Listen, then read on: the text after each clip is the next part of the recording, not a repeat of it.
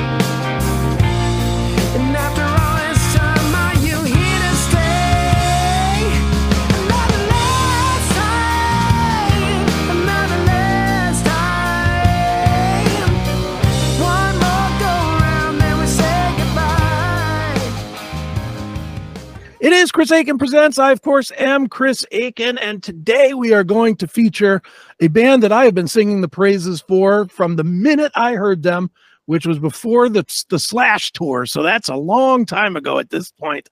They have a brand new release, which absolutely kicks ass, called Can't Find the Brakes, and here to talk all about it and touring and everything going on in the world of Dirty Honey is the singer himself, Mr. Mark LaBelle. Mark, how are you, sir?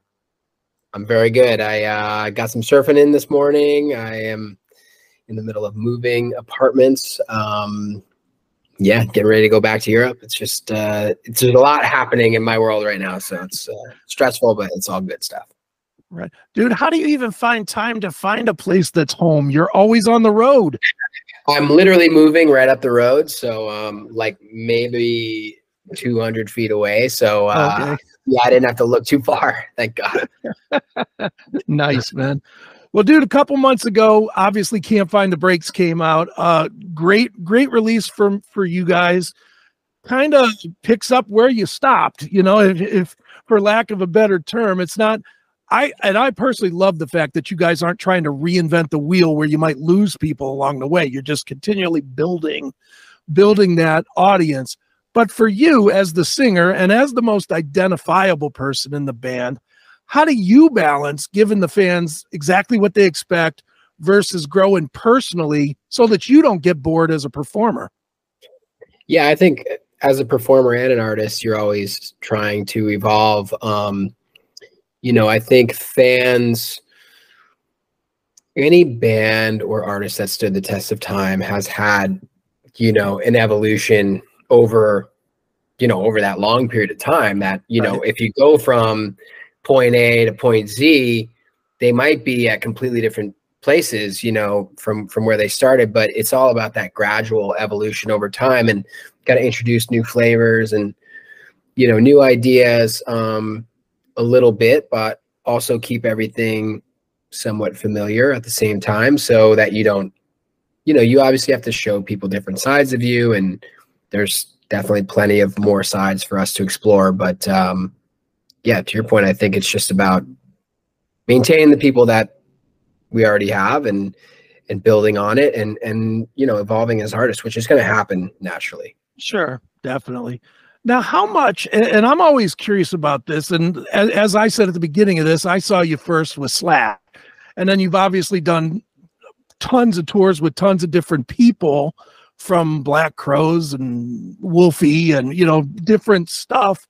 How much does all of that for playing for other people benefit you guys versus going out and doing solo gigs, doing headline gigs?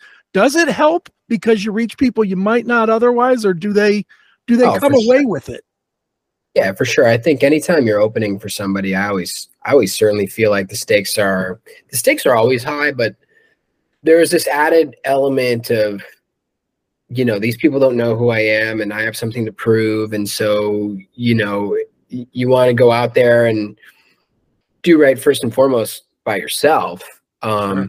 But you also want to serve the audience and maybe introduce them to something new. But like in the case of like Slash or Guns N' Roses or the Black Crowes, like I also feel pressure from the artists that I'm opening for. Not that they're putting any pressure on us, but I want to do right by them. And you know, I take it really personally that Slash has had us out, and Guns N' Roses and all those bands that, you know, the Black Crowes too, like the Who even, like they're giving somewhat of their stamp of approval, and it's your job to go out and make their word more valuable, you know. Right.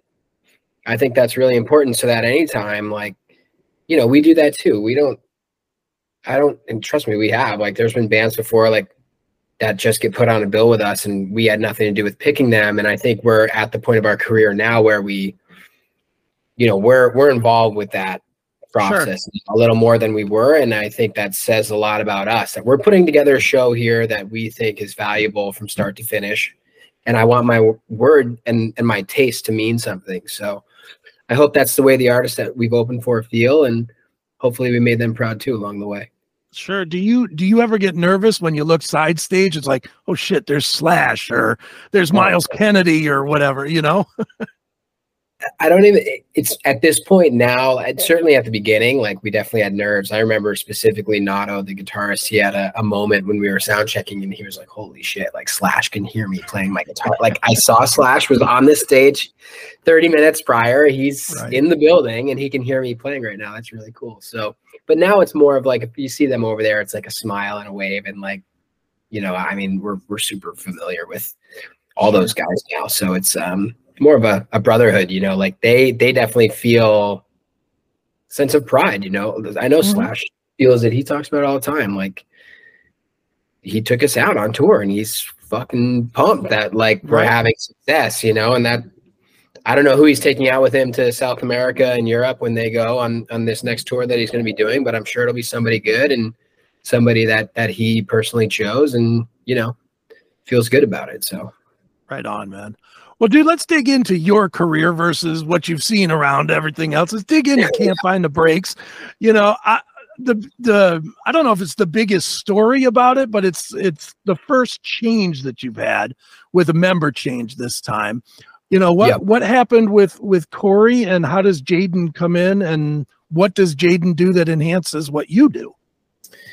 Yeah, no, Corey just from day one, I think everybody that we toured with and Corey included and definitely everybody in the band kind of knew that he wasn't the long haul touring type. And you know, he never was really shy about talking about that to begin with. And so, you know, it just kind of came to a point where, you know, he just felt really overwhelmed about going back out, and you know, we were getting ready to do a lot of touring, and he was just like, you know, I don't want to put you guys in a bad spot. I'm certainly down to do it, but if you could find somebody else, I'd really appreciate it. He mentally was like, I just don't know if I really want to do this rigorous touring. It's not easy. Right. I certainly feel like I'm built for it better than maybe a lot of people. I inherently love traveling, so it's really great for my sensibility to do it.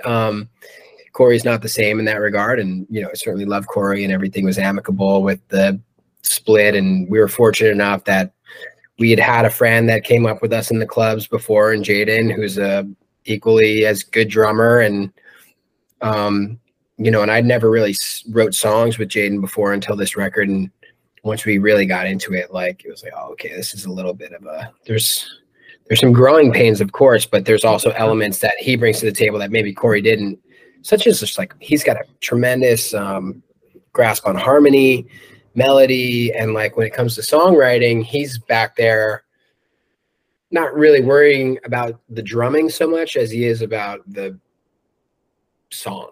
Just he's looking at it from a much broader lens, where it's like, he's like, kind of like, fuck this drumming shit. Like, let's make a song that really makes sense and right. has good parts and good melodies. And then like when we get into the studio, once we have those bones there, like I'll dial in the drums how I see fit. But yeah, he was super helpful. He'd be right here when I was tracking vocals, feeding me harmony lines and stuff. Okay. New, but like we're taking, a melody, from here to here with a simple harmony, and I don't really have that knowledge. So, right. Do you find for yourself that you can evaluate yourself when you're in the studio? I know you probably do after, but in the studio, can you tell that wasn't a good take or I need to do it again? Or do you feel that, or do you need a producer to tell you? Yeah, I know if it's not a good take for sure. I can tell if I sang it well or not, but there's nuances to stuff that maybe if I'm in the moment thinking about my performance, you're thinking about nailing the performance, whereas a producer might be coming up with maybe a subtle change to the melody or something that you're not hearing that he'll toss to you and then try this. Okay, now let's try it 4 times in a row that way and see if you can't make it great. Maybe you hold the line a little longer, stuff like that. And I'm just trying to nail what's in my head and get it on the recording. And he's kind of, again, looking at it from a broader sense of like, okay, how do we make this the best? You may have killed that take, but there might be a variation that's better. Right on. Well, dude, let's talk about a couple of the songs on the record. My personal favorite, I always start my personal favorite because it usually brings a story. I love Dirty Mind. That nice. Is the track. So bluesy, so exactly as you would think. It's a dirty rock track, which I love, man. So much swagger on that. What's the story for charm to it almost, I think. Yeah, it does. Is that out of your head or is that a collaborative thing? Where does that one come from? That was a funny one. That was a riff that John had, and we were in Cardiff, Wales, actually. I remember when we like came up with everything else really other than the riff. Again, that was kind of like the first thing we really wrote with Jaden. And John was just like, I'm just going to do this on the guitar when he gets to the chorus, which is a pretty simple chord progression, but he's just kind of bashing, I think, like quarter or eighth notes or something. And I just started doing the make up your mind thing. And there's Jaden with the harmony on top of it. And it just really makes the whole thing come together. And I remember John just sitting there thinking, he's like, this sounds fucking awesome. It sounds like Southern rock to me. It sounds great. So then we're like, fuck it. Well, let's do that one tonight. And right away it was like, it wasn't lyrically, I didn't have it together at all, but I had, gibberish that I could say. Right. And people can't really understand new stuff live anyway, lyrically. But they can understand, like, make up your mind. Right. And then by the time you get to the second chorus, like, people are singing it back to you. And that's fucking cool, man. So we kind of knew we were onto something with that one. And we played it a couple times throughout the tour. So very cool. And then the other tune, which will go the other way, Coming Home. That might be of the 3 releases that I have that you've done, that is probably your best vocal. It's just such a emotive vocal, man. Yeah, we're getting ready to film a music video for that one here in the next, we're starting on Monday. So that's a little new news. But yeah, that was just a song we were right in my living room outside, and Justin came over with this acoustic piece that he'd written while we were on tour with Mammoth. And, we always knew it was nice. And then we really kind of dug in on writing melodies for it. And it all kind of came to fruition right outside here. And lyrically, I wrote everything in Australia pretty quickly. But yeah, I appreciate it. That was one that was kind of a tearjerker for people that we let a select few people hear the record, while we were still in Australia or tracking. And, a couple people were like, that's a beautiful song. Like we don't know till hearing it, and we're too close to the moment to appreciate it. But yeah, I'm super proud of that song. And that,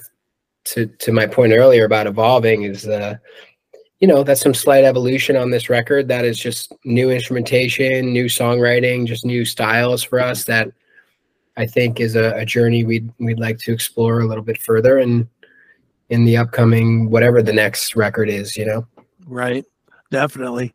Well, I'll tell you what, Mark, let's take a little break and give people yet a taste of another song from the record. Let's give people a taste of Won't Take Me Alive. Got a video for this one. Tell me a little bit about the song and about the video. Yeah, the song was kind of the first thing we wrote for this record. We wrote it on that first European tour that we did, gosh, 2 summers ago already, I guess. But yeah, John showed me this riff, and it was like, I was like, that's a fucking sick riff, dude. Of course. I'm pedal to the metal with that idea. And right. Started working on it at sound checks while we were opening for Rival Sons. And right away, like when the band kicked in, I kicked into this melody that popped into my head, came from nowhere. And, you know, once we had that riff and melody going, it was just a verse melody. We were all like, fuck yeah, this is bitching for sure. Right. And it took about another year really for the whole thing to get finished with the chorus the way it was and the lyrics. And, you know, we're super grateful we got to the finish line with it because it was such a strong riff. But yeah, so once the song was done and tracked, we kind of knew we were up against a little bit of a time constraint, having a touring schedule coming so quickly on the heels of finishing the tracking of the record that right. We put it out to a video director that we trusted, and he came up with this really cool storyline about, you know, a kid that's at the end of their rope at school with a abusive principal, and we were like, yeah, that's a rock and roll storyline. Let's go with it. Right on. Well, let's give people a taste of it right now. It Won't Take Me Alive. It is the Mighty Dirty Honey from Can't Find the Brakes right here on Chris Akin Presents.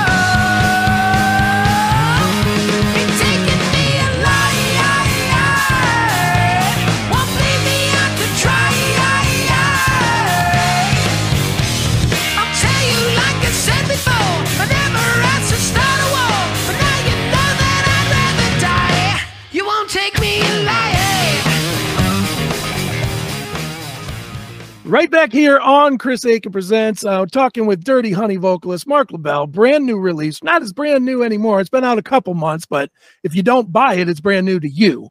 So Can't Find the Brakes is the release. Definitely should buy it. And I'm going to say it. Don't stream it. Don't stream it. Just buy it. Find a way to purchase this thing because it's fantastic. Tell people this, Mark. Streaming doesn't do dick for you guys. True or not? So we're in a unique position because we don't have a record label. Right. The streaming finances, I guess, or whatever, however you want to say it, the money of the streaming business is set up in a way where it really pays the owner of the master. And for people that don't know what that is, that's back in the day when you used to have to make physical records and CDs and cassettes and all that stuff. That's a huge financial burden for a record label or anybody. And so it was studio time and paying producers. So what would happen is the labels would pay for all those costs, and in return they would own what's called the master, which is the physical ownership of those songs. Those songs. And you know, streaming pays, I think the ratio is something like 4-to-1 master to songwriting royalties. So if you own the master and you're an artist like Taylor Swift or something that streams billions of streams over the course of their song's life, like that's a lot of money you're talking about. It's not as much as, again, back in the day when you were selling like physical records and stuff, but it's a considerable amount of money. And, you know, we're certainly not rich at all. But, you know, without without that streaming revenue, I think we'd be in a much different situation than we are now, but we're in the unique position of actually owning it. And so it is, you know, of course I'd rather somebody buy a physical vinyl or CD or something, but, you know, we do better than most, I would say, for sure. Right on. Stuff. Right on. Do you get, and this isn't about streaming, but do you get propositioned, or that's probably not the best word, but do you get people constantly from record companies and from management companies and whatnot trying to bring you to them because they see what you're doing works? And I know this business as well as you do. It's a bunch of scavengers that are out there trying to just make a nickel. Sure. Do you get a lot of people that come after you guys because you've had success without the machine? People in terms of what, like record labels, management people that are telling you we're going to make you a big, giant, huge, you know, star. I wish they would. No, we're somewhat insulated from all that. Like, obviously, I don't really want to have those conversations with those people because I don't really know anything about it, to be honest. Okay. Like, I know the bare minimum of what somebody should know probably in my position about the music industry. I don't think anybody has a magic wand that can make somebody successful. It really is. There's such an X factor of like hard work and luck and opportunity and all these things meeting at this magical point to create just freaking unbelievable fireball of success. And it's completely out of your hands, and you just gotta focus on songwriting and working hard and putting on a great show and really hope for the best and enjoy the ride, because you're one of the fortunate ones to really have a gig doing this. Right. So sure.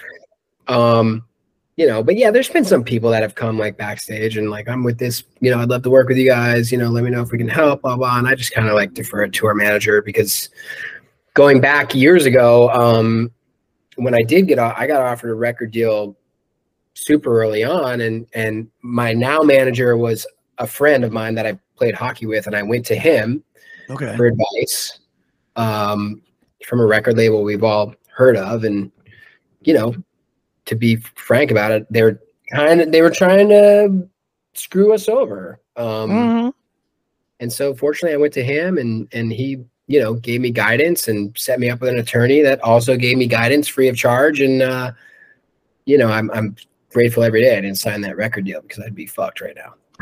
Right. Well, dude, but thank God, man. I mean, because you guys have done it. And I know a lot of bands that wish they could find whatever the magic was that you guys did find, just because, and I hear it all the time from new bands, especially they all point to you guys. I don't know if you know that or not, but they all point to Dirty Honey, because you guys did it without selling your soul to the man. Yeah, no, I think, honestly, it's a lot of people, and I was guilty of it too. Like, you move to LA, you're like, man, if I could just get the right manager to like do X, Y, and Z, then I'd have success. It just doesn't work that way. Like, you've really got to create your own buzz, because once you create enough buzz, everybody wants to be part of something successful, and everybody wants to make money. And if people really think that you're a viable option that could be like a vehicle to make money with you by managing you or being your record label, whatever, they're going to come. There's people that get paid a lot of money to find the next big thing. And it's up to you to create that stink. And like, I took one last shot at it when we went to Capitol Records, and we made some videos, and I did all that stuff with the guys, in an effort to get the ball rolling in a real professional way. And, that's what we did. So, and it worked out. I took a lot of risk, a lot of financial risk too. Like, it was fucking expensive. It's not cheap to go to Capitol Records, but, yeah, that's just gotta put your head down and like block out the bullshit. That's not important, because the important thing is being an artist that has something to say, being authentic to yourself, and being really good at what you do. And, eventually somebody will find you that's passionate about what you're doing and wants to help. Absolutely, man. Well, dude, let's talk about a couple of tunes that you released in between records before we got to Can't Find the Breaks. Starting with Heartbreaker, you redid it. which I found odd personally, because I thought the first one was fine. But you know, why did you guys decide to redo it? Were you not satisfied with it, or?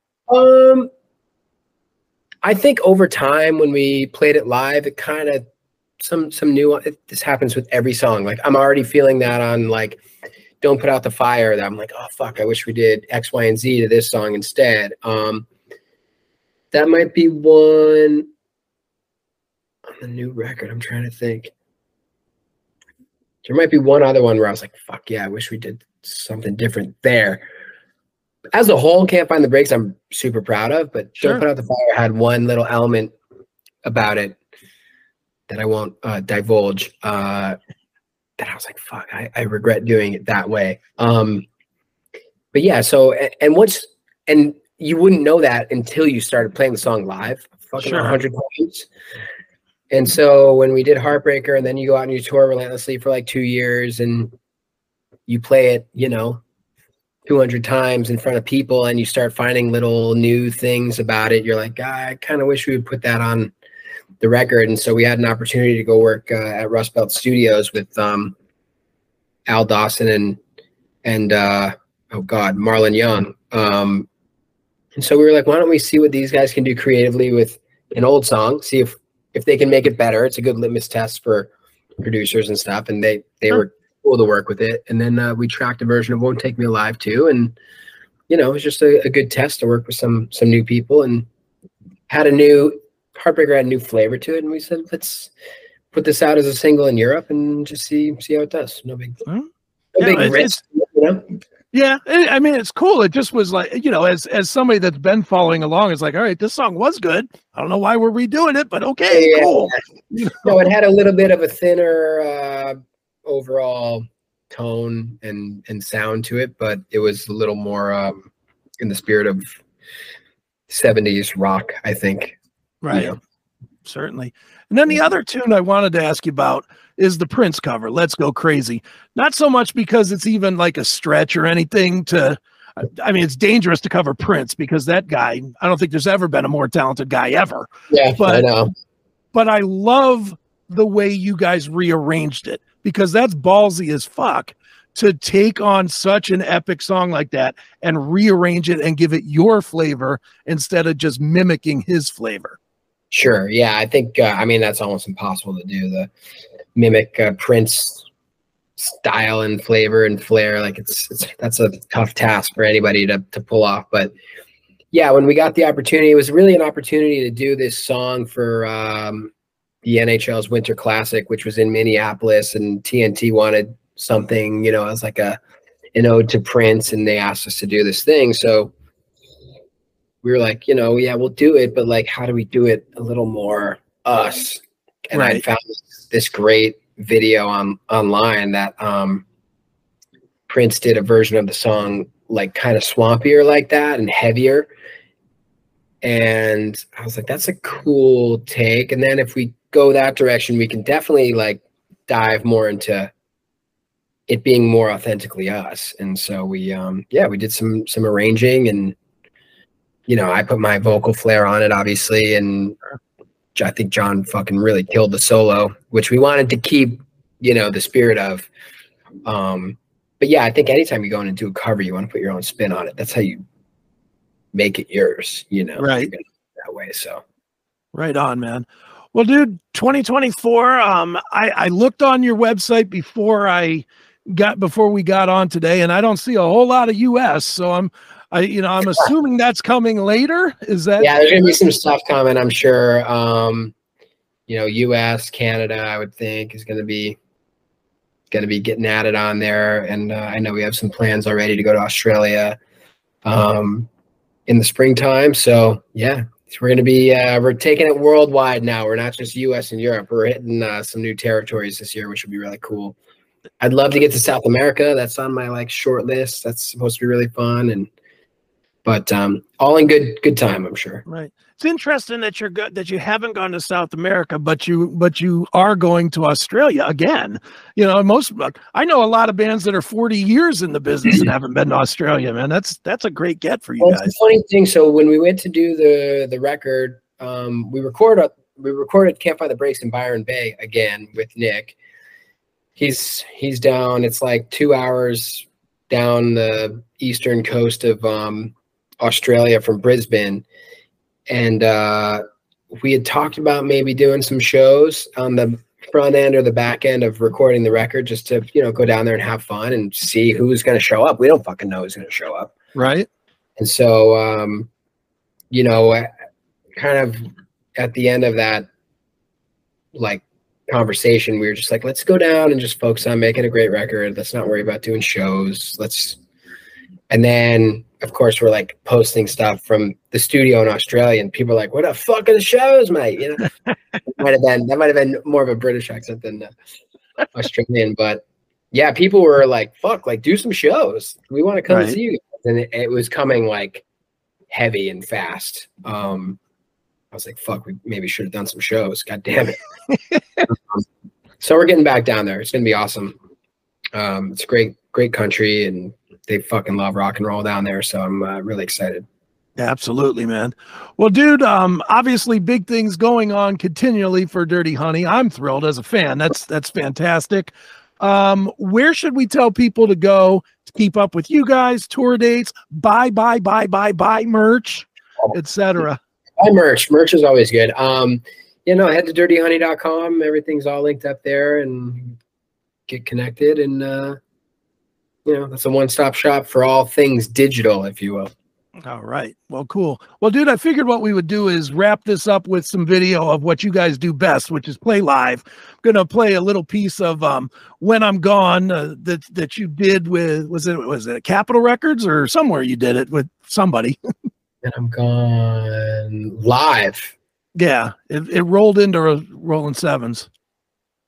Oh, that might be is it at like a little dingy sort of dark studio? That was, God, that was COVID, I think. Jesus.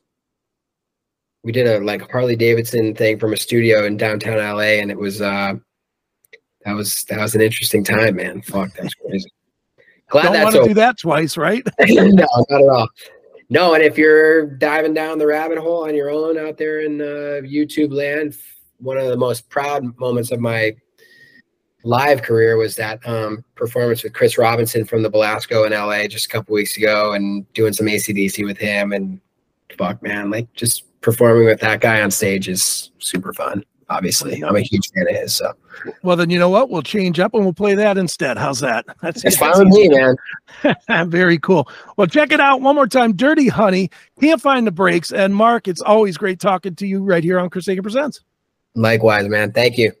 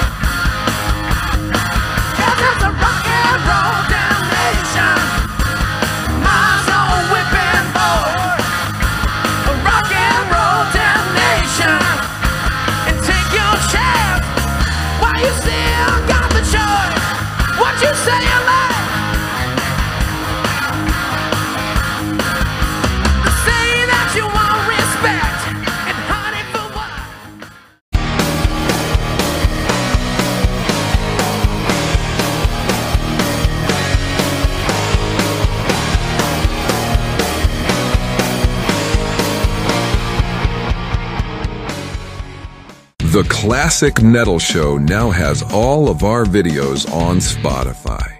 Simply look up and subscribe to the CMS Network on Spotify, and you'll get the audio and video podcasts each day from The Classic Metal Show.